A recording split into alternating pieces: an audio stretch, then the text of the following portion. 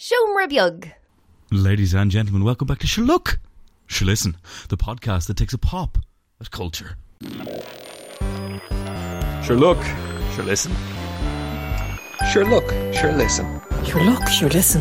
Sherlock, listen. Sherlock, listen. Sherlock, listen.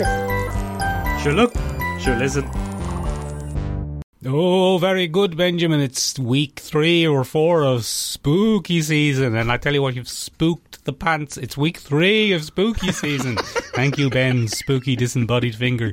And I tell you what, you've spooked the absolute pants off of me this week by making me watch terrifying things until I needed to poop in fear, Ben, not in some sort of sexy way. But sure, look, there's no need to spend any more time talking about my toilet activities because we've got loads to look at this week, including the monarchy, what's monsters got to do with it?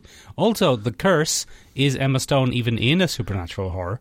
And I've seen the first 3 episodes of The Fall of the House of Usher and Loki episode 2. Not only that, since it's spooky season, we've both had the dreadfully unpleasant experience of watching The Hollows.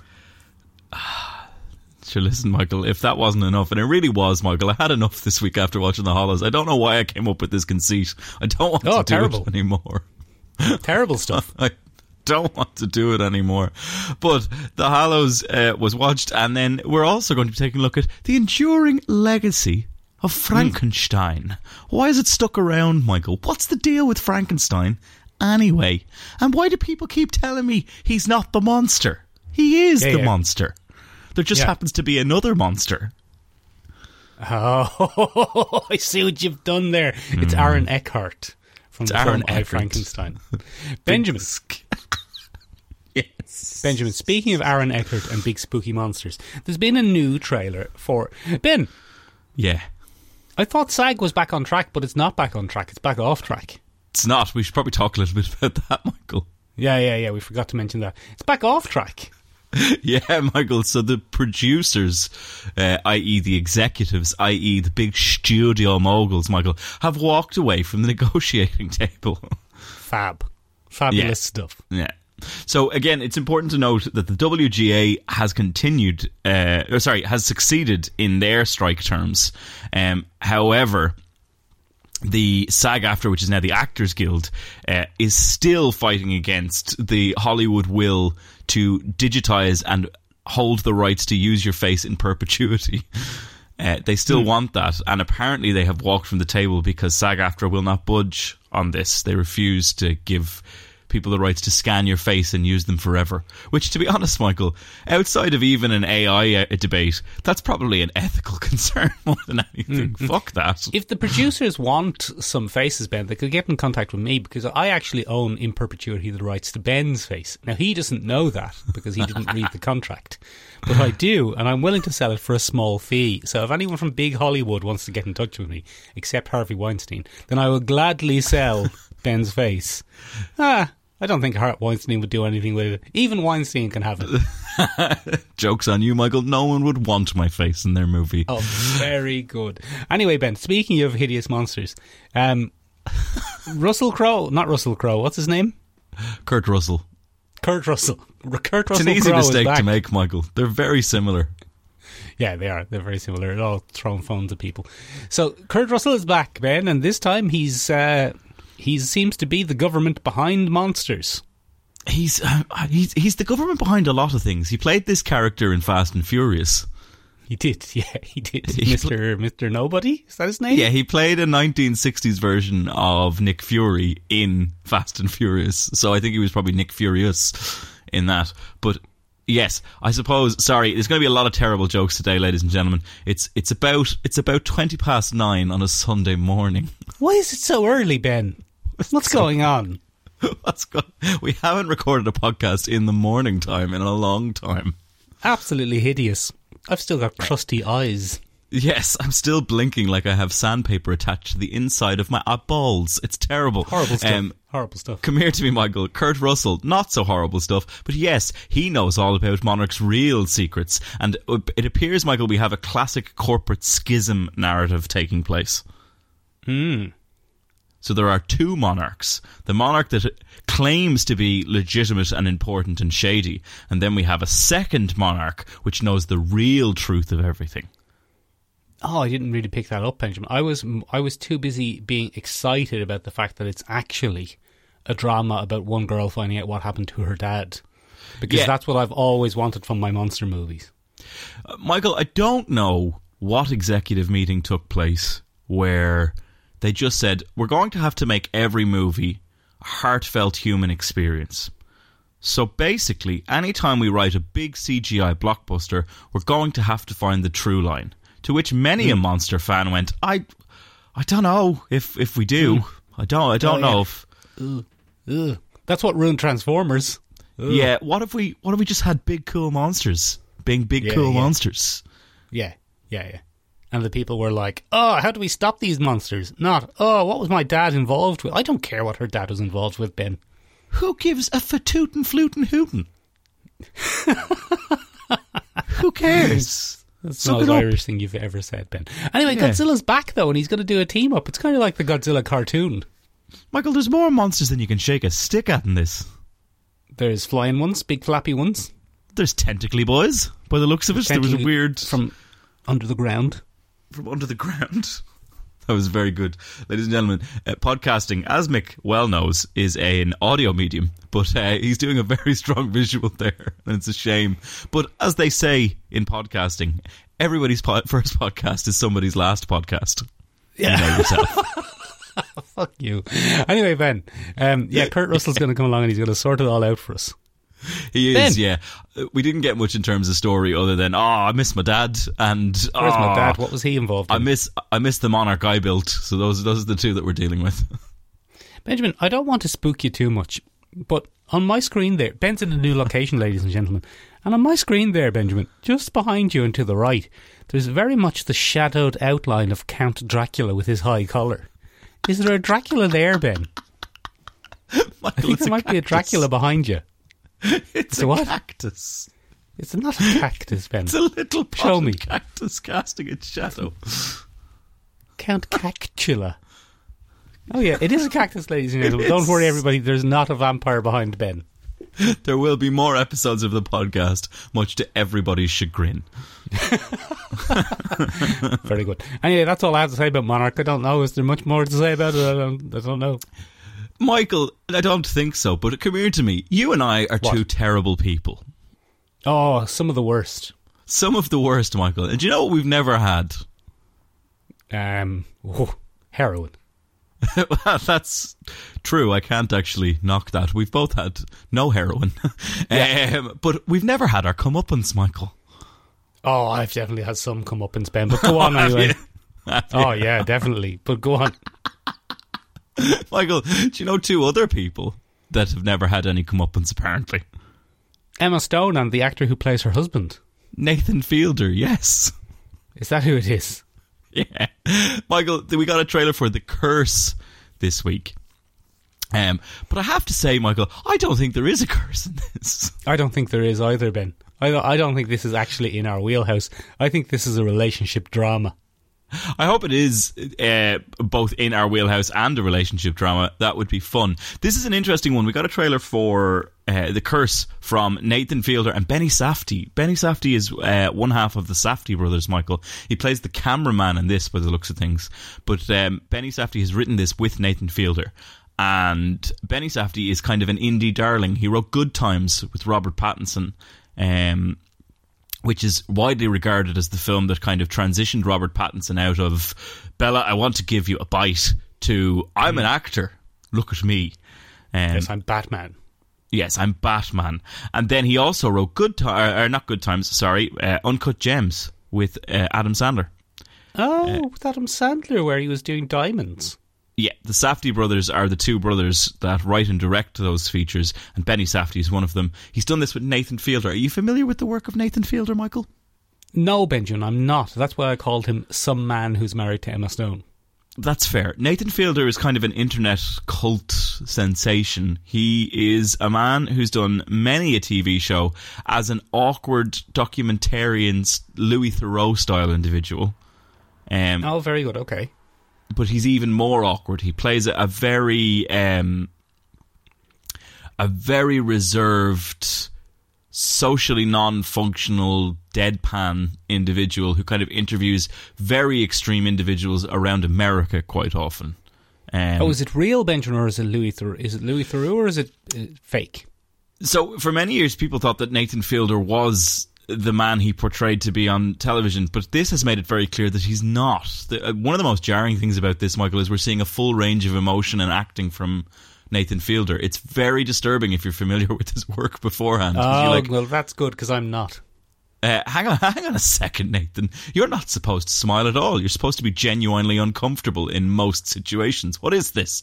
But yeah, so he kind of... I think we can now say that he created a very hyperbolic version of himself that was this awkward kind of deadpan individual. And now I would imagine a lot of those situations are being re-examined as a bit of a heightened truth, if you want to look at it that way. You can't call him a hyperbolics. No, I can. I have a podcast. I have a microphone, Michael. I can say whatever I want. Say whatever you want. Say that thing you were saying about the Holocaust earlier. It was terrible. A very good recovery. Benjamin, anyway, he gets cursed by a young girl for being a big prick. For being an absolute prick.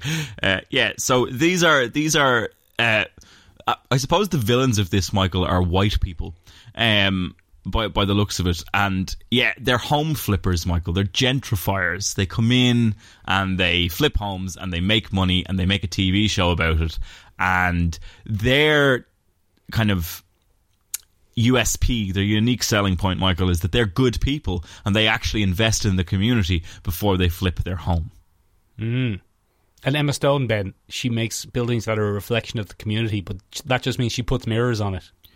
Yeah, she just shoves mirrors up and things so nobody can look into her house, and then people get blinded as they drive down the street. Yeah, absolutely fabulous. So there's a good bit of satire going on here, Michael. I think it's a very cold, hard look at what's my favourite thing, Michael? Oh, is it dyed-in-the-wool capitalism? Yeah, that's it. Yeah, late-stage capitalism, Michael. That's what it is. I couldn't remember the first words. I knew it's a critique of the individualistic late-stage capitalist mentality of, I'm going to buy homes, I'm going to flip them, and I'm going to make a profit. Fuck the community. Who needs to invest in that? It is a little bit of a takedown of that. But, Michael, here's the thing. The curse comes about because Nathan Fielder, for the camera, gives a young girl lots of money. $100 bill. $100 bill. Lots of money. Not really in America, Michael. It might get you a grocery for an afternoon. But won't even get you one dose of insulin. It wouldn't. Take that, really America. Bad. It's really bad. America's a shithole, Michael. Jesus. Absolutely the worst. Come here. But he ends up taking it back because he didn't have something smaller. And she curses him. She just says, I curse you. And she's a very, very commanding little presence on the screen. She's like, I curse you. And then they take that to be an actual curse. But Michael, go on. I fucking doubt it. I think their own consciences and their own bloody lifestyle is catching up to them, that's all. Oh, I hope it is a curse. I hope it's a curse like in that film where they try and put the demon in the goat. What was that film called? Where they try and put a demon in a goat? Yeah, it had that Australian woman in it. Sam Raimi film, wasn't it? Was it Sam Raimi? Oh, the fucking... had that Australian woman in it. Drag her to hell. Drag me to hell. Drag me to hell. Yeah. Drag us to hell. Drag us all to hell, for God's sake, it's 9:30 in the morning. Ben, I hope it's like that. I hope it turns out like that. Fingers crossed, Michael. I hope it ends with them both being dragged onto train tracks. With Emma Stone inside a goat and Nathan Fielder being dragged across some train tracks. Yeah, fabulous stuff altogether, Ben. Speaking of, though... the goat. Horrible curses upon a family and gross and gribbly murders. I have seen the first 3 episodes of your favourite and my favourite, Ben Mike Flanagan's new series on Netflix, The Fall of the House of Usher. Now, you might say, were you disappointed to find out that it wasn't about the collapse of the popularity of 2000s era hip-hop? And yes, Ben, I was, because I thought it was about Usher. Usher from A-Town. But it's not about him at all, Ben. Because his house apparently is still in good order. This is the story by Mike Flanagan, where Mike Flanagan has got all of his mates, All of them. every single person he's ever met, and he's put them all in a show together and had them all be horrible. Oh no, are they all terrible people? Yeah, they're all terrible people, Ben. They're a crime family of weird sex people. Oh, but I think you could probably, at a certain point, Michael, guess that most crime families are full of weird sex people. Are they? Do you reckon the Kinahans are? Ah, I'd say there's a few lads with a few leather tassels and leather Lacoste very hats good. they put on for certain Oh, things. very good. Okay. Very Yeah. interesting. Anyway, Ben, We're in the really, following house that's 2 episodes in a row we've had to go with the Kinahans. We're really treading on some fine ice here. well, I don't know. I don't know if they're going to listen, Ben, because I think they've got bigger things to be doing than listening to I don't know. Listen on a Monday BDSM, afternoon. apparently. BDSM, for example. Allegedly. It's good that we think make should ourselves say. laugh, isn't it, Michael? It's good. It's good. That's the most important thing. Benjamin. Anyway, we're just like Mike Flanagan. We just do the same stuff over and over again. But I have seen 3 episodes of it. I tell you what, though. Can I tell you a little secret? Go on. It's quite good. We knew it would be, though, Michael. Come on, it's Mikey F. Well, there's the thing, though. I didn't really like Midnight Spooky Club or whatever it was called. Did you not? Midnight Mass? No, I didn't love it. It was a bit too YA for me. Oh, sorry. You mean the one he did after Midnight Mass, which was Yeah. Midnight Spooky looked at all Club. these kids in a strange home. Oh no, monsters! Yeah. There's Yeah. monsters in the house or whatever. I can't remember what that was called, Michael. I don't think that was a Yeah, hit see? at all, actually. Yeah, so I exactly. think you're probably right there. Yeah, I didn't love it either. But this is great. This is fantastic. It's got Good. everyone you could ever want from Mike Flanagan, Ben. It's got Mike Flanagan's wife in it, obviously. Yeah, It's obviously. got Mike Flanagan's mate, Elliot from E.T. Oh, very good. got- Yeah. It's got Mike Flanagan's other mate, the voice of the Space Marine from the video game Bolt Gun. Oh yeah.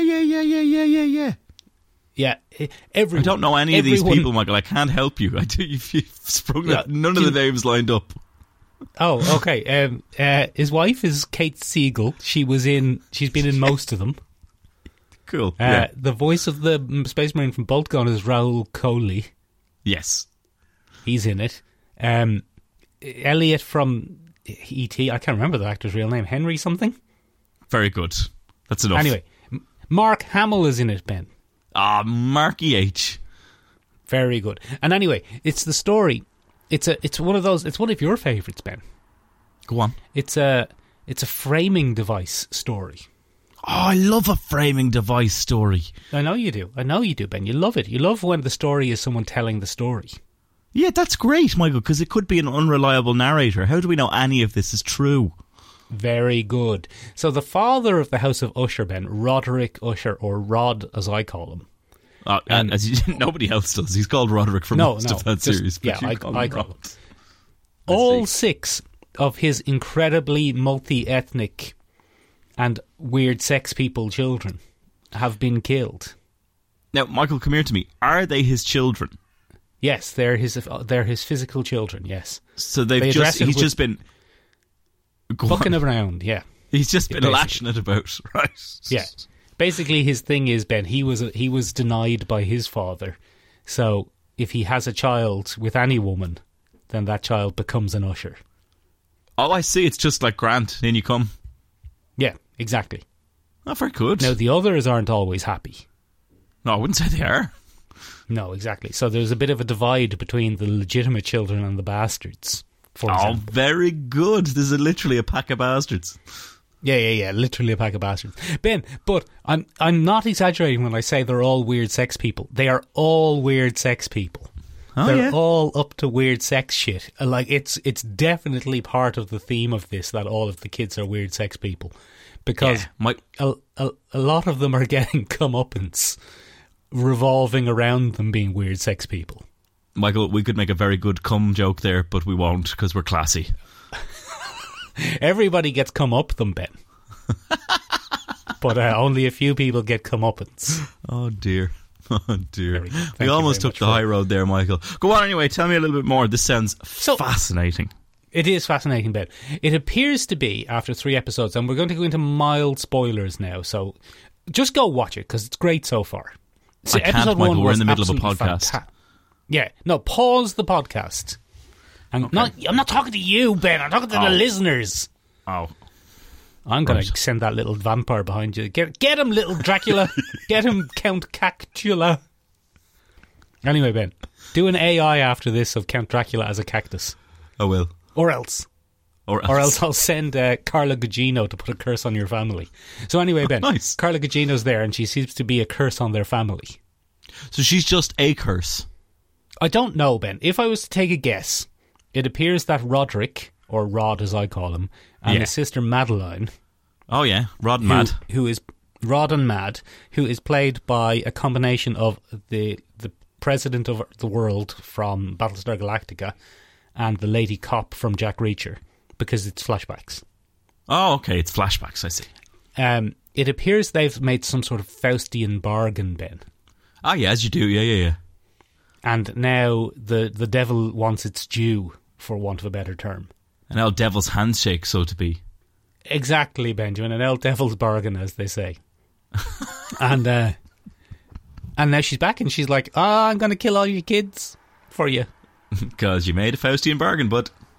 Yeah, I told you I'd be back in 50 years or whatever and I'd kill all your kids. And I might not have mentioned that I was going to kill them in weird sex ways because they're all weird sex people. But I am. But that's how it's got to be. Comeuppance. They don't call it that for nothing. And it's very good, Ben. I have thoroughly enjoyed it so far. The performances are very good. It's a little bit... It's definitely... I don't know. I have nothing against this whole nepotism in cinema thing where people like working with people and keep bringing back the same people. Mm-hmm. But it's a little bit distracting going, oh, look, it's the mad priest woman from Black Mass. Oh, look, it's the guy who delivered the post in episode 4 of the House of Usher Hill or whatever. It's getting a little bit distracting that it's always exactly the same people. It's nice for Raoul Cooley to be playing a bastard. Yeah, he's probably having a great time playing a bastard. Kate Siegel, his wife, is playing a bastard.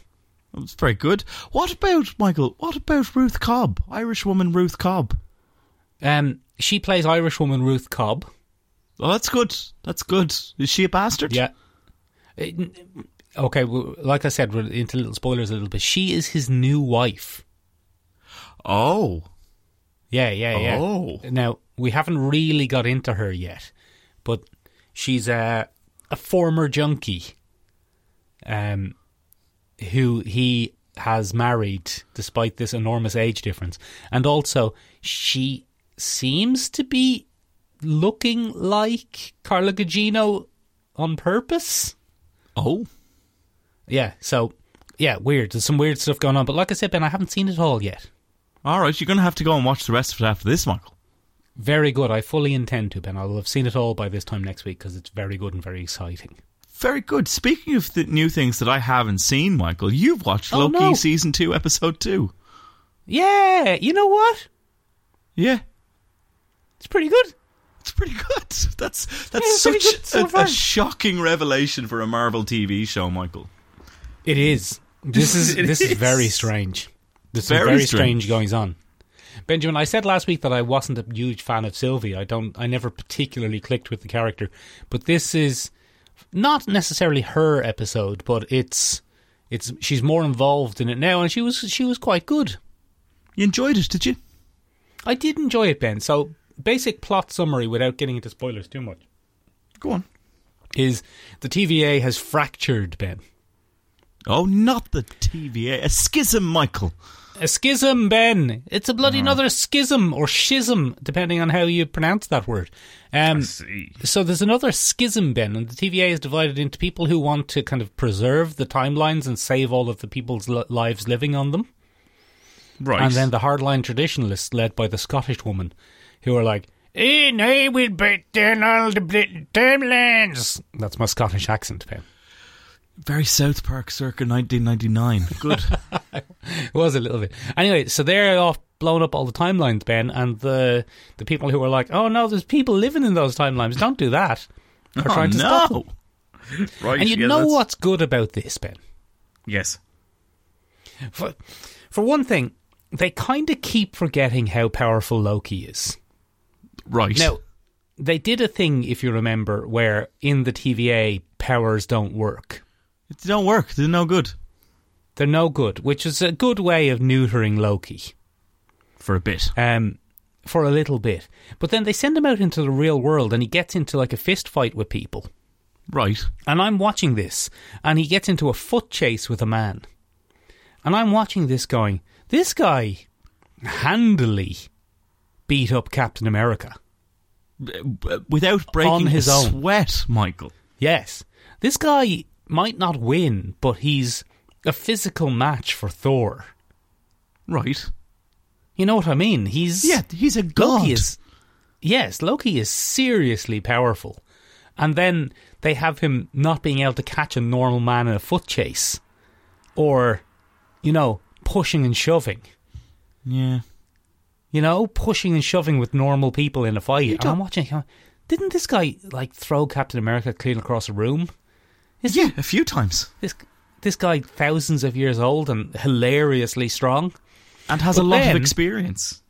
Yeah, they redeem it a little bit because out in the real world, he gets to do a bit of Loki magic in this episode. Classic. He does classic Loki stuff and it's a little bit bad guyish. Oh, I like it. Oh, he's shaking off the dust a little bit, huh? A little bit. You got to see a little bit of the old villain Loki, which is very exciting and very good. For example, Ben, and here we go now into spoilers for Loki season 2, episode 2. He chases this man who he's trying to track down around the corner. And there is, in classic TV conceit fashion, this guy is dressed up for a movie premiere. And he runs around a corner in 1970s London. And around the corner, there is an unlikely gathering of mods and punks who take a dislike to this fella and fancy boy is here, we better beat him up. I have that experience every time I'm in London. Every time you're in London, you run into a bunch of punks who want to beat you up for being too much of a fancy lad. It's fucking terrible. I'm watching it going, this is ridiculous. Why are there so many people here? And why have they all just turned on this guy? But guess what, Ben? What? They were all just Loki. It was all just Loki doing constructs. It's like when he was a snake. Yeah. And he bit him. Yeah. So anyway, it's pretty good. I've enjoyed it thoroughly. Very for the first 2 episodes. Michael, that's highly shocking that Loki has returned to form, because this week we got a little bit of light shed on what's been happening at Marvel TV. Oh yeah, they don't really know what they're doing. Yeah, because you and I have scratched our heads for a bit and gone, what the fuck are the lads up to? What are they doing? What are they up to? What's going on? Why is everything so rubbish? What seems a bit of a shame, Michael, is they're re-releasing what was the black and white film Werewolf by Night? They brought out last year. Werewolf by Night. They're re-releasing it in colour. Yeah, that misses the point. How shit is that? The only thing that I think was raved about critically last year was Werewolf by Night, where they're like, finally, something a bit different, with a slightly different tone, an interesting gambit, the black and white works so well, and they've just gone, but people probably want it in colour. No, you fuckwits. Yeah, people didn't like it because they had to imagine what the colours were. That is, yeah, what are you like that? No one was watching it going, this would be better in colour. How am I supposed to know what colour that woman's jacket is? They've just missed the point by a country mile and gone, this'll be fine for another Halloween thing, wouldn't it? Instead of writing another interesting mini Halloween special, which people clearly fucking loved, because who doesn't love a Halloween special, Michael? Well, we do, because we're doing a whole month of the damn things. We did, yeah. We're trying to make it big time. But, Michael, we also, The Hollywood Reporter broke this week how Marvel's been running its TV shows. Would you like to hear some of this? Poorly. Yeah, poorly. So, Marvel doesn't commission pilots. Marvel doesn't do pilots. So they don't test any of the material that they're going to run before they put it out. And Michael, despite the complexity of the TV system, pilots are quite important in deciding what people might find interesting, what works and what doesn't. So yeah, but no, hold on a second though. I understand why they're doing that, because the idea behind it was to treat these shows like movies, basically. Yeah, that's what they were attempting to do. And you don't make a pilot for a movie. Exactly. So the secondary thing they did was, because we're treating these like mini movies, lads, we're not going to hire showrunners. So there are no showrunners being brought in to do these things. What's happening is film executives are being hired in to do it instead. And I don't know if this debate's been going on long enough, Michael, but certainly since the WGA and SAG-AFTRA strikes, we've come to realise that the executives of these companies don't really know what they're doing. They're not. Kevin Feige did, but now he's overwhelmed. But he made movies, Michael. He didn't make television. You can't just say, yeah, we're good at movies, so we'll just do television. The actors can do that. But that's what they promised us, Ben. That's what we wanted. We basically wanted, like, 3-hour movies broken into 6 half-hour bits. Yeah. But then we don't want that anymore, though, Michael. No, because they've all been rubbish. It's all been rubbish. But, Michael, the biggest kind of slam dunk that the Hollywood Reporter hit us with was confirmation that they relied on post-production and reshoots. They rushed through production things so that they would have content for marketing as soon as possible. So they would kind of blitz this 6-episode format or 8-episode format, whatever they were doing. And that would generate content for the mill, as it were. Oh, for the grist. For the grist. And then anytime something went wrong, directors and actors weren't given time to do it while filming. They were told, we'll fix it in post, literally, and we'll reshoot if we need to. And that is what has led to the disaster of the Marvel TV shows. So they have also confirmed, Michael, that they will be moving to a more traditional multi-seasonal approach moving forward. Oh, very good. Well, that's not exciting at all, because that's not going to happen. Benjamin, your cactus looks even more Dracula-y now. He's lost his cape, but he's gained an ear. Yes, but as the sun is kind of coming across, Michael, it's coming in. You'll notice, Michael, that the window that's casting that light has an X in it, not unlike the Christian cross. That's the only reason I haven't been royally fed upon by Count Cactula. That's it. And the sun, of course. And the sun. He's just having a little peek, gets a little bit of sunburn, and he goes, I'm Count Cactula. Very spiky. And obviously, Michael, he doesn't need fangs to feed on me. He just throws himself at me as a cactus, and then my blood goes up all the little spines. So it's like, yeah, it's very good. That's actually that's how cactuses feed in the wild. Speaking of spiky things that unnerved me this week, Michael. Yes, go on. We've continued our absolutely seminal series, Things That Go Bump in the Night. In the Ihe, yeah. In the Ihe, yeah. Things that go bump in the Ihe. Ruddy and Mock and Shins and Ihe. Yeah, fair. So, yeah, they're out there, you know. And this week, Michael, we've watched The Hallow. Oh, horrible. I fucking wish we hadn't, Michael. Horrible experience altogether, Benjamin. We've been watching all these light horror comedies for the last couple of weeks. And now, all of a sudden, you've dropped this on me. This absolutely harrowing experience. This weird Fenian mushroom nightmare. It's fucking bizarre. Absolutely horrendous, Ben. There's only 4 humans in it. Yeah, it's fucking... What an achievement, Michael, of a film. I mean, set in Ireland. I never would have thought it possible. But fuck me, horrible. This thing is horrible. It's a horror film of the truest sort, Michael. Like... It shares some of the tone and the imagery of the film we watched a few weeks ago, The Hole in the Ground. It does, yeah.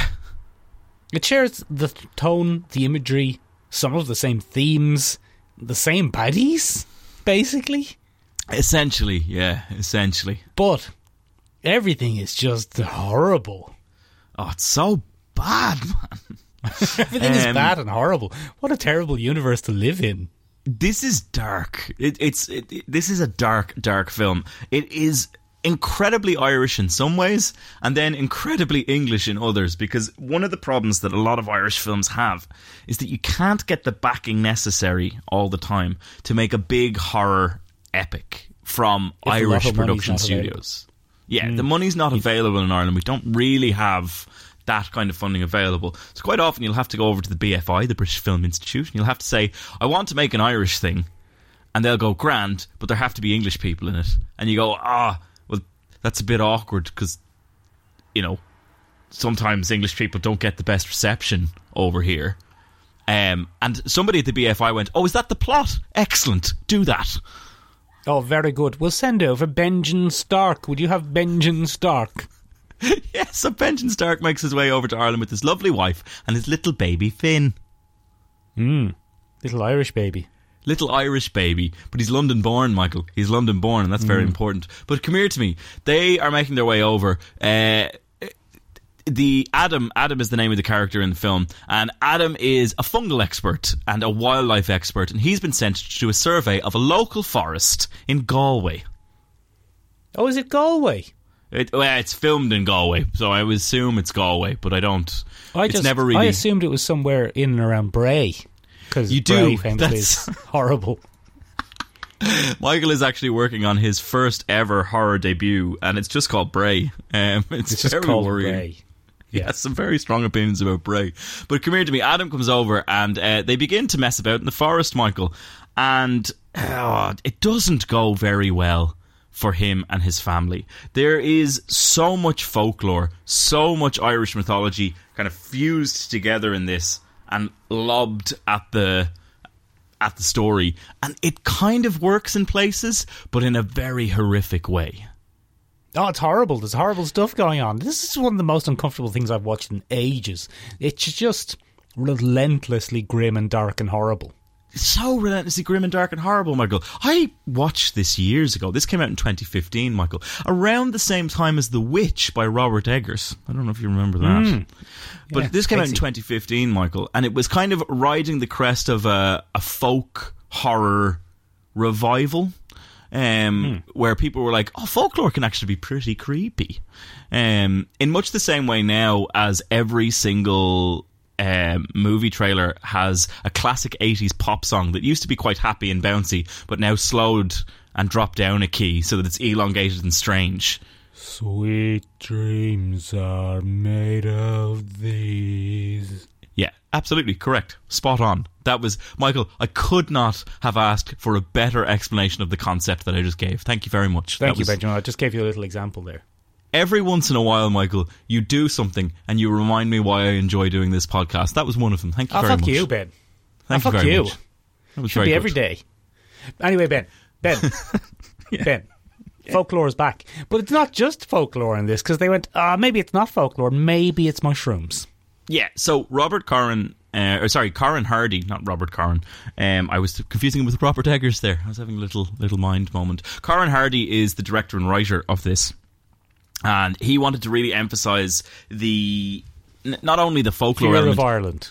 The fear of Ireland, because we are terrifying.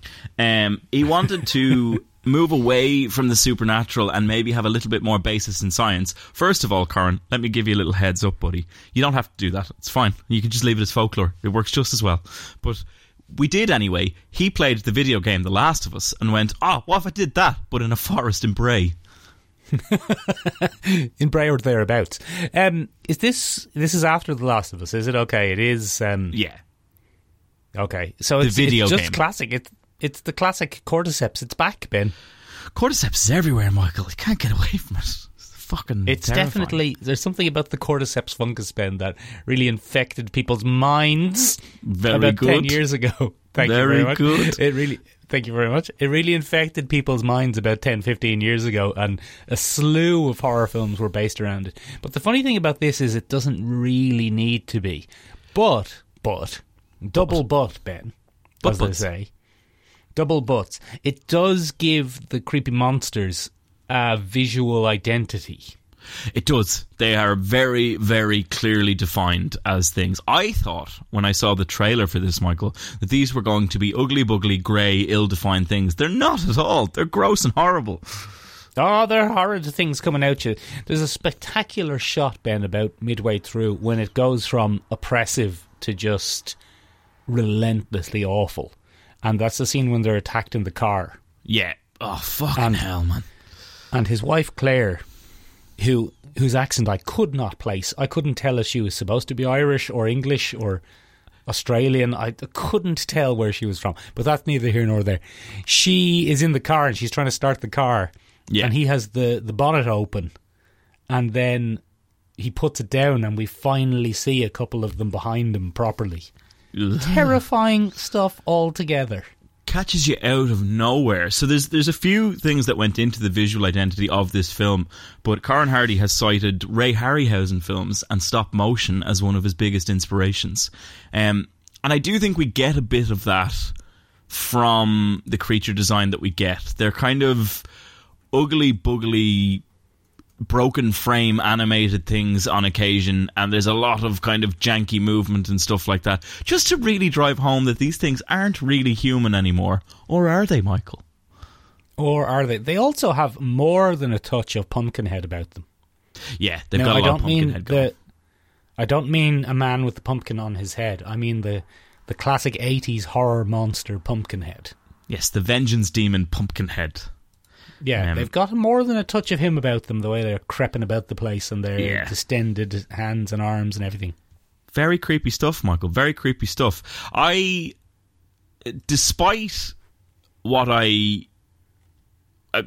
the terror that I felt at certain points, I quite liked the solidness of this as a story. I liked the little sprinklings of Irish folklore. There's a scene at the very beginning, Michael, where they arrive to the house and Claire is determined to kind of put her stamp on the home, and she starts to take down all the iron bars on the window. Uh-oh. To which everybody went, Claire, you can't. Classic Brits. Don't get rid of the iron, Claire. The iron is important, because in our folklore, Michael, iron burns the elf fairies and keeps them away. They can't go in past it, you see. Yeah, you can't be mucking about with iron, say fairy parents. Don't be doing that. But it also follows another very important conceit of Irish folklore, one that has kind of been glossed over in our drive to monetize our folklore with, leprechauns and fairy folk and stuff like that. But for millennia here in Ireland, well, centuries here in Ireland, let's be a little bit more realistic, there's a very important rule with fairies. Don't fuck with fairies or fairies will fuck with you. And you don't want that. They're the worst bunch of lads. They're the absolute worst bunch of lads. They're the worst bunch of lads. There are several moments where Benjamin Stark decides that he's going to sort this out once and for all. Fuck this. I'm a man. I'm going to sort this out. And you're like, oh no, Adam. No, that's not the attitude to take to this at all. Oh dear. No. Listen to Rats from the Flats. Listen to Roose Bolton. He's trying. Now, Ben, you have to say that Rats from the Flats is complicit in a lot of this, because he is Michael McElhatton. That's his real name, isn't it? Yeah. Noted Irish character actor Michael Matt. Ben, I used to serve him quite often when I worked in Cineworld, and he was only a tiny bit famous.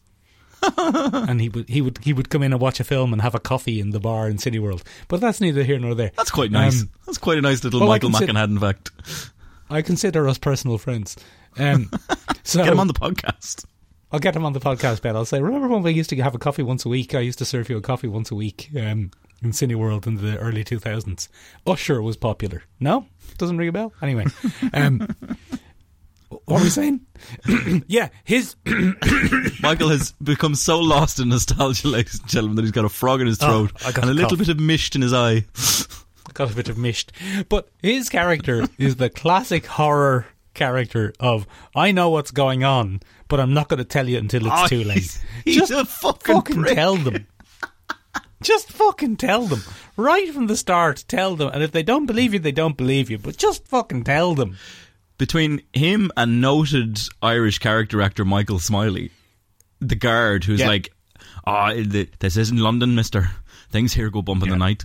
And you're just like, no, tell them that there's a race of subhuman infected that are a problem. Don't stop it. What do you do? What do you mean? Don't hint around it. Don't hint about it and say, I'll tell you later if you come to see me in my house. Just fucking tell them. Michael, the most unrealistic thing about this film is when Michael McElhatton reaches inside his jacket and pulls out a Necronomicon of Irish folklore. Yeah, great stuff. That's my favourite scene, actually. And just leaves it on the table for Claire and says, read that ancient tome that's probably bound in human flesh there. Get that into you. Yeah. Have a quick look at this. It's me, Rats from the Flats, or Roose Bolton from Game of Thrones. Now, there's an amazing bit of foreshadowing that goes into that, Michael, because we see on the end page of that there is a mother and child and some kind of demonic being wrapping his arms around them. And, of course, that kicks off the body transformation or the body horror element of this film, which is fucking awful. Horrible stuff, Benjamin. Adar from Lord of the Rings gets stabbed in the eye. Oh, and he starts becoming a fungus man. And getting stabbed in the eye and becoming a fungus man is one of my now greatest fears. Yeah, I'll never look through a peephole ever again if I'm in a rural area.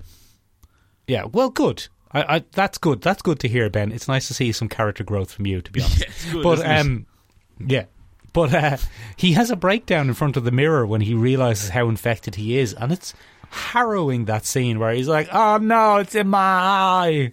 But he's better at acting than me, obviously. Yeah, he does that so well. His distraught father bit from start to finish, awful. Just horrible stuff. Not awful in terms of its skill at being portrayed, actually quite good. Awfully heartbreaking. Yeah. Horrible stuff altogether. One of my favourite things about this, Michael, is it quickly becomes a husband versus wife thing, because he can now see the fairy world a little bit better, and he realises when Claire goes to retrieve the baby the first time it's nicked, because he passes out. He's gone through a lot. He's after been bunged into a car. He's lost his dog, man's best friend. Yeah. He's been living Negative points for that, by the way. Negative points for that. That really pissed me off, but we'll get into that in a second. And then poor old Claire has to do one of my favourite bits is, look, it's fine, the baby's safe, and they open the thing and there's a fucking changeling over the baby being like, how are you? It's like, oh shit, the baby's not safe. He's not safe. There was a changeling there the whole time, I swear to God. The whole time. So then poor old Claire goes and she dunks herself in the lake to retrieve her baby. But Michael, that kicks off a whole thing of, is that Finn? Which baby is real baby? And one of my favourite things about this film is that Claire never looks at the baby from that point on. She kind of holds the baby as a bundle from that point on, and it's subtly hinted to us, and spoilers for the film here, ladies and gentlemen, that she hasn't got Finn. There's also a terrifying scene where Benji Stark is kind of in and out of a fairy haze, and he realises that it's a changeling, and he puts a little bit of iron on it as a baby, and he says, reveal yourself. And it does, but she can't see, so she flees from her husband then. Yeah. Or does it, Ben? Or is he going mad? There's some really good elements at play here, Michael. One of my favourite, I think, cinematographically speaking. That's a word, yep. Cinematographically speaking. Yes. This is very strong. I'm thinking in particular, as we reach kind of the denouement of the entire film, Michael, he lights a scythe on fire and he begins to stalk through the forest. And Michael, what a flaming bit of cinematography that is. Well, that's the poster bin. Yes, it's very good. It's very. You know what good. they said? They said, "Oh, oi, lads, put that on bloody poster." That is bloody good stuff. Oi, oi, oi. Yeah, that's. Watch out for that bloomin' Irish. Yeah, watch out for that bloomin' Irish. Whoa, my collie wobbles, eh? There's only 2 Irish people in this. There's only 2 Irish people in this for an Irish film. Anyway, there's only 5 people in it, and one of them's a baby, so we'll forgive them that. From that point on, Michael, it kind of goes balls to the wall on just terrifying us, because poor old Adam finds his dog. And Michael, that broke my heart, because I hate any time a dog gets hurt in a film. I'm just like, this is bullshit. Utterly against it. Get fucked. And it is a very harrowing thing. And then he just starts taking on fairy people, which are supposed to be changelings and banshees and things like that, but they're not really. Turns out they're just infected people. Horrible fungus monsters. Yeah, and Galway man who carries around Necronomicons in his coat, it turns out his daughter was taken by one of them, and we meet Cora. And we kind of met Cora earlier in the film with the car scene, but Cora has the baby, and she has taken the baby because she likes it. She likes having a little baby. That's it. That's the only reason. There's not a a supernatural reason. He's not a chosen one or anything. It's just, no, the demented little girl took the baby because she wanted a baby to play with. She said, "Give me that." Yeah, give me that. And Michael, we then come to the final crux of it, where Adam has to convince his wife, despite the fact that he's turning into a fungus man himself, no, the real baby is in my hands. Please take this one and get rid of that one. And we're like, oh no. Which baby is real baby? Which baby is real baby? Ask it a question that only the baby would be able to answer. And, of course, yes. I don't know what that would be, Michael. Anyway. The tension of this film just keeps on fucking going, Michael. Horrible stuff. So tense. Horrible. So tense and horrible. Incredible body horror stuff. A classic jump scare at the end of the film. Spoilers again, ladies and gentlemen. It is. It's so unnecessary and so obvious. What a weird jump scare to end it. It's hilarious. That was designed purely to make cinemas go, ah! Yeah. I bet it worked a bunch of times. But they knock down the forest because they never get Adam's report. So it's quite funny. The forest, in protecting itself, because that's kind of what the forest is doing. The cordyceps kind of acts as a nature's protector. It basically swallows up people that come into the forest to try and damage it. But because they didn't get the report from Adam, the logging company that wants to tear it down goes, all right, just fucking destroy that, so get rid of that. But Michael, then we find out all the ship's logs have cordyceps on them. Oh no, I don't think it's going to be a big problem because it can't survive in sunlight, so I wouldn't be too worried. Well, for plot hole purposes, Michael, it's going to take over the world. Oh, very good. Okay, and then that's how we get the film The Last of Us. Ben. Yeah. Speaking of body horror. Go on. For this week's Halloween Spook Festival. Spooktober, but yes. Halloween Spooktober. We're looking at the original body horror, Benjamin. Yeah. What happened when Frankenstein entered the bodybuilding competition? Yeah, it was an absolute classic 1980s film starring Arnold Schwarzenegger, Michael, in one of his early films. And apparently, to paint him green every day took about 17 hours because he had so much body mass to cover in green paint. And then he kept going to the gym before they'd shoot, and he'd sweat it all off. And they'd go, Arnie. And he'd go, I'm sorry, I need to pump. And is Frankenstein green? He's not usually green. Depends on whichever film you watch. It depends on what you look at. But this 1980s one, Michael, I'm just kidding, ladies and gentlemen. There's no film called Frankenstein Enters a Bodybuilding Competition. I wish there was. I'd watch it. But come here to me. We're taking a look at Frankenstein, or the modern Prometheus. By the noted mother of all science fiction, Mary Shelley Frankenstein. Mary Shelley Frankenstein. That's definitely her name. Don't look it up. So this came about quite madly, Michael. Frankenstein is a bizarre creation, and it's gone on to leave a legacy that is, quite frankly, stunning. Very good. It is widely regarded as the first science fiction work, and it's by English author Mary Shelley, who was, Michael, I don't know if you know this, a woman. Ooh. Oh, get out of here. How did she learn how to write? How did she learn how to write? Get fucked. She was a rich woman. Her mother was Mary Wollstonecraft. I don't know if you know anything about Mary Wollstonecraft. Is she the woman from the Great British Bake Off? She's not, no.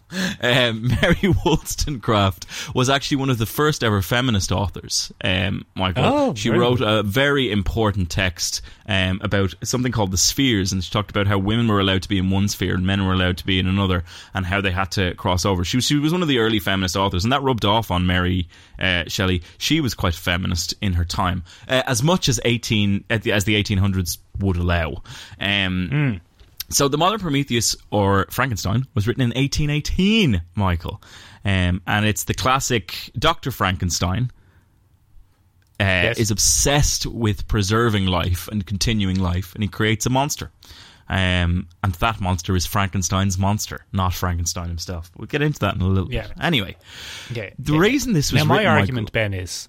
My argument is he shouldn't have done that. He shouldn't have. Yeah, it's pretty That's my solid. philosophical bent on this, is that he shouldn't have done that, because What a hot take. Hubris and whatnot. Yeah, What a hot take, Michael.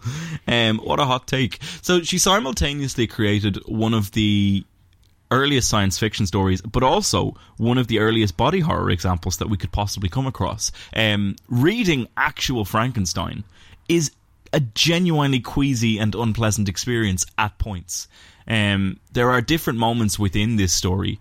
One of them being the dream that Frankenstein has about his dead wife being pregnant, and her body kind of opens up and lets loose monsters. It's awful. There's a lot of strong body horror imagery that would go on to influence other people. But when we sit down and we think about this, quite often people are like, oh, she's writing a feminist text about man's hubris, or she's writing a text that really emphasizes how men can cause more harm than good. And then the dream sequence is her take on the terror of motherhood and the lack of support from it's not at all. She created a scary story that was part of a competition with 4 other writers. Frankenstein is written to be scary intentionally, and it's based on a short story she created with 4 notable 17th century literary figures. Would you like to know who they were? Okay, for the sake of the conceit of the podcast, yes, Benjamin, who was it? So she used to hang out with the Romantics, Michael. The Romantics being Percy B. Shelley, who would be her future husband, and an absolute box. She also hung out with John Polidori. Oh yeah, sounds Italian. John Polidori wrote The Cabinet of Dr. Caligari, and is widely regarded as creating the European vampire concept long before Bram Stoker. So that's an interesting one. And Lord Byron, none other than famous romantic poet Lord Byron. And they all made a challenge while they were lounging about a kind of a river house. I don't know what that is, but that's a chalet. A chalet, if you were, because they were doing that all the time because they were rich and foppish. But they had a little competition to write the scariest possible story, and this is what came out of it. And it's fucking terrifying. It's also weirdly written. It's a weird rambling nonsense of it. It's very much a first draft of a book. Oh, it is, yeah, absolutely. She was not an established author at the time. No, but also it's very clearly I'm going to sit in this house and write this book, and let's just see what comes of it. Now, they didn't really have the process we have now where you'd never get away. There's not big studio interference in this, because it's a rambling, nonsensical madness of a thing where the monster, large parts of it, the monster is completely absent. Yeah, we don't see that much of him. Most retellings of it focus on the monster. Yeah. Or if not focus on the monster, focus on the hunt between Frankenstein and the monster. But that's really only the last bit of the book. Yeah, but it's exactly. It's the last tiny bit when they're in the Arctic together, and it's such an interesting tale, Michael. But it's clearly struck a nerve because it's stuck around for a long, long time after its publishing. I made a glib little joke at the beginning of this podcast, Michael, that Frankenstein isn't the monster, or is he? Oh, very good, classic. Yeah. No, he definitely is. He's horrible. Dr. Frankenstein, Dr. Victor Frankenstein of this book, absolute prick. The worst. He's the worst. He does a terrible thing, and then not only does he not keep his promise to the terrible thing, but he fucking runs away from it and causes even more havoc in the process. This is a lot of Mary Shelley. There's a few autobiographical elements in there, Michael. Mary Shelley had a very difficult life because her mother died in childbirth with her, so she never actually knew her mother, and her father was a very absent father after that. He was not the best, as it were, and it's unfortunate for him. Her father was William Godwin, and I don't know if you know who William Godwin was. Well, let's imagine I don't. Okay. He was an English journalist, political philosopher and novelist, and he was one of the major exponents of utilitarianism, and he also developed the first ever proper modern concept of anarchism. Oh, good man. William Godwin he had no time to be listening to foppish teenage daughters. He didn't. He was quite an absent father after her mother died, and so a little bit of the book and Dr. Frankenstein's own abdication of responsibility is a representation of what she had felt at the hands of her father. So I suppose if you were to lean into that, Frankenstein's monster is probably Mary Shelley, and then the parental themes around it are her own parents. But we can't really do that, Michael, because it wouldn't be fair. Anyway, come here to me. What? This has stuck around in perpetuity. And the representation of Frankenstein's monster has changed massively over the years. And Michael, I'd like to ask you, why do you think that is? Film. Good. Yeah. Good. Because everyone was spicy. like, "Oh, we'll make a film about it," and it's like, "Oh, will it be a dramatic and considered retelling of the nature of man's folly?" It'll be a big scary monster. He's a big scary monster man. He's a big scary monster man. Very good. Yeah. Very good. Will he be Michael. very smart and erudite, and will he cry over the body of his deceased man that he considered his father and enemy? Oh no, he's got bolts coming out of his head or neck. So I think probably one of the most interesting things, Michael, is if you ever wanted to understand the difference between British entertainment and American entertainment, Yes, that go on. might be it. That might be it. Because in the British version, or in the original British version of this, a monster can be two things. It can be a beastly aberration capable of great violence and terror, but it can also be a living, breathing, feeling thing capable of its own motivations and pain. And in the original, Michael, the depiction of Frankenstein's creature is horrific. It's a bizarrely built, hulking, pale form of a man with strings of black hair that hangs down from his face, and then a very beautiful face. It's highlighted several times in the text that while the body of Frankenstein's monster is a horrific patchwork that doesn't really all fit together properly, he's a very beautiful face that's stitched together. But the original book, Ben, it's not really. He's not. The whole idea of him being made of different bits of corpses seems to be a movie invention. Yeah, so he took a body, but there are stitches and marks all over his body because of the surgery that Dr. Frankenstein has done to bring him to life. That wasn't my reading of it, Ben. My reading of it was in the original, in the book. Hang on. In Mary Shelley Frankenstein's book, it doesn't really get into it. Like she appears to have made him basically whole cloth. She does Not describe just from his body, bits though, doesn't she? Hang on. Yeah, but he's not the depiction that we've kind of the drift. I could be wrong about this because it's been a couple of years since I read it. No, but hang on. There's a drift in the depiction of him where cinema went for. No, she dug up loads of different corpses. He dug up loads of different corpses, chopped them up, running around. and stitched them all back together. But I got the impression that the original monster, she basically makes him from not bits and pieces of people, but bits and pieces of meat and organs, and he's not a sewn together kind of human homunculus thing. He's a whole cloth creation of. Maybe I'm reading too much into it. Maybe I'm misreading it a little bit. He does take pieces from other corpses though and stitches it together. Yes, yeah, but not like an arm and a leg.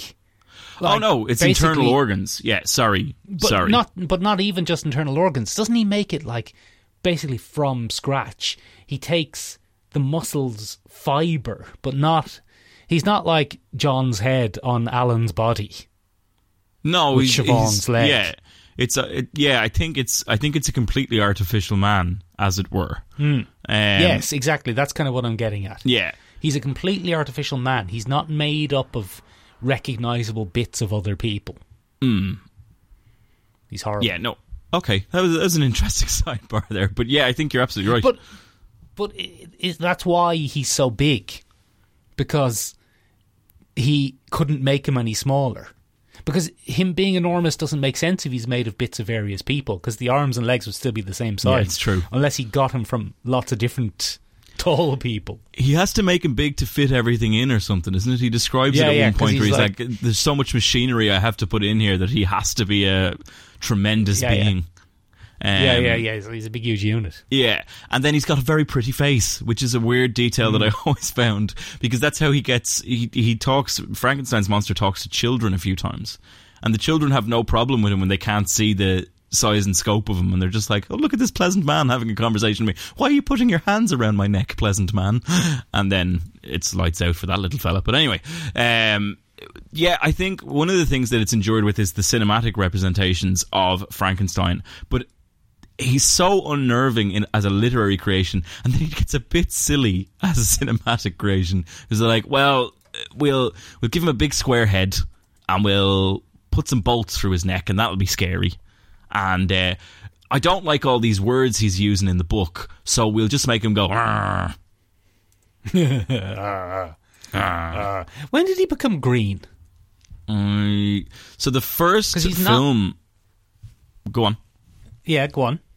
The first ever Frankenstein film was produced by none other than Thomas Edison, Michael. Oh, Light Bulb Man. The Light Bulb Man in 1910. And then following that, Michael, there were two German films that kind of stole from it. The Golem in 1914 and Homunculus in 1916. But what catapulted Frankenstein to public knowledge was the 1931 film Frankenstein with Boris Karloff. So that's the kind of famous one. And that was followed up in 1935, Michael, with Bride of Frankenstein. And Bride of Frankenstein was where Frankenstein wanted a mate. That is, of course, a core part of the original story. He beseeches... He's kind of an incel. Yeah, he is a bit. He's like, how am I supposed to get a lady? Make me a lady. Yeah. Frankenstein the incel, very good. Very good. But yeah, so that was a thing that we had. But as far as when he became green, that's a little bit harder to track down. And I'm looking it up now. No, I've tracked it down for you there, Ben. It's very good. It's to do with camera techniques, basically. Oh, yeah, go on, tell me more. Yeah, they used a film technique called... hold on a second. I've forgotten what it was called. Orthochromatic film, Ben. Oh, sure. Orthochromatic film, of course. Of course. And orthochromatic film, Ben, is particularly sensitive to green and blue light. Oh, that would So they painted them green so that he would show up particularly pale. So they were going for the kind of yellowish skin tone as he's described in the book, a very pale yellowish sickly skin tone. So they painted him green because that's how it turned out on camera, as pale looking. I love it. Very good. Benjamin, the best depiction of Frankenstein's monster on screen is definitely 2012's I, Frankenstein with Aaron Eckhart. You remember in the book, Ben, when at the end Dr. Frankenstein dies after exhaustion and chasing him across the Arctic. Yes. And then the monster takes the body and says, off I go now to burn myself in a pyre and we'll both be forgotten as we should be. That's not what actually happened. What actually happened was he went back to civilization and joined a war between gargoyles and demons. Oh, yeah. Yeah, and started an underworld-like adventure where he was torn between the forces of evil demons and good gargoyles. It's a classic folklore conceit, Michael, isn't it? Gargoyles versus demon. Yeah. That's a tale as old as time. We see that everywhere. Tale as old as time. All this stuff about the hubris of man in creating this monster, and the father abandoning his child, and that's all just a footnote to get going on. There's this battle between demons and gargoyles. That's Mary Shelley's sequel, which is The Benevolent Gargoyles, or A Modern Demon Hunter in Paris. Bizarre. Michael, we've had bizarre representations over the years. There's a 1969 film from Japan. Go on. Yeah. And it's called Frankenstein Conquers the World. And it's like an action version of Frankenstein. It's hilarious. Very good. So I discovered this while I was having a look at different versions of Frankenstein, and it's bizarre. I'll show you some pictures after this, but it's exactly what you would expect from a weird 1960s thing. The poster is magic. It's absolutely phenomenal. And it's a kaiju film, Michael. It's Frankenstein taking on the kaijus. Very good. Oh, that sounds fabulous. Yeah, in a kind of anglicization of the title, it's Frankenstein versus Baragon. And during World War II in Nazi Germany, Nazi officers confiscate the living heart of the Frankenstein monster and pass it on to the Imperial Japanese Navy. Fantastic. Yeah. And they take it to a research facility, Michael, and then 15 years later a feral boy runs rampant in the streets of Hiroshima, catching and devouring small animals. And it turns out that he has somehow been given the heart of Frankenstein, and he becomes the hero of Hiroshima post-nuclear war. Fantastic. Benjamin, all joking aside, you know what had a great depiction of Frankenstein? Go on. Or Frankenstein's monster, or the creature, was the 2010s TV show Penny Dreadful. Penny Dreadful had a very good representation of a book-accurate, solid take on the Frankenstein-Dr. Frankenstein relationship. It did, didn't it? It was quite interesting. It was Rory Kinnear who played the creature. It isn't who you would think of when you're thinking of doing a big Frankenstein. Not at all. But he did a fabulous erudite creature who just wanted to be loved and to be a human, but was capable of acts of gross and terrifying violence to get it, and had an obsessive hatred with his creator, Dr. Victor Frankenstein.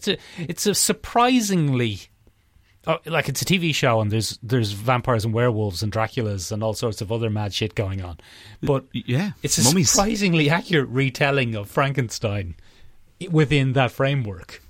Yeah, no, it's an excellent representation. I feel that he took... I don't know if, Michael, have you ever seen the seminal Hugh Jackman film Van Helsing from 2004? Benjamin, are you asking me if I've seen the Hugh Jackman film Van Helsing from 2000? Are you genuinely asking me that? But no, I'm not. You probably have seen it, Michael. We've seen lots of things in this podcast. There's a version of Frankenstein in that who's also very erudite and a little bit closer to what we might expect, but he's a weird fusion of both the Hollywood American version of Frankenstein and the source material of Frankenstein. It's very interesting. He was played by a guy called Cher Hulling. He looks like, and then he's like, oh, bugger, I'm bloody buggering Frankenstein, lads. Oh, my. It's like a character that one of our friends would play in a tabletop role-playing RPG. Stephen Cadwell, I have your number. I have your number. But ladies and gentlemen, if you would like to get in touch with us and tell us what your favourite version of Frankenstein's monster is, mine is Young Frankenstein. I love that. Oh, yeah, that's great stuff. Mine's Aaron Eckert. You can get in touch with us in a few different ways. You can find us on the interwebs at www.seomrabeag.com, SEOMRABEAG.com. We didn't watch the Robert De Niro one. I know someone's going to at us. We didn't have time. We had to watch The Hollows and The House of Usher, and there was too much going on. I had to refamiliarise myself with the book. I didn't have time to watch Robert De Niro being the monster. I'm so sorry. We had so much going on, Michael. So much. Come here to us. Come here to us. You can also find us on Instagram at Sure Look, Sure Listen Podcast. You can find us on TikTok at Sure Look, Sure Listen. But the best way, ladies and gentlemen, to get in touch with either myself or Michael is to hop up on the Discord. Hop up on it. Tell us, what is your favourite Frankenstein? Yeah, absolutely. Let us know. Ladies and gentlemen, you can find us next week where we'll be taking a look at all the spooky, scary creatures that would make excellent monsters from Celtic folklore. And then our Things That Go Bump in the Night film is The Boys from County Hell, which features the bizarre proto-vampire from Irish mythology, the Overtook. And Ben, are there any Game of Thrones alumni in it? I think there are, but you know that better than I do, because I'm not good at stuff like that. Very good. Excellent. See you next week, you big spookies.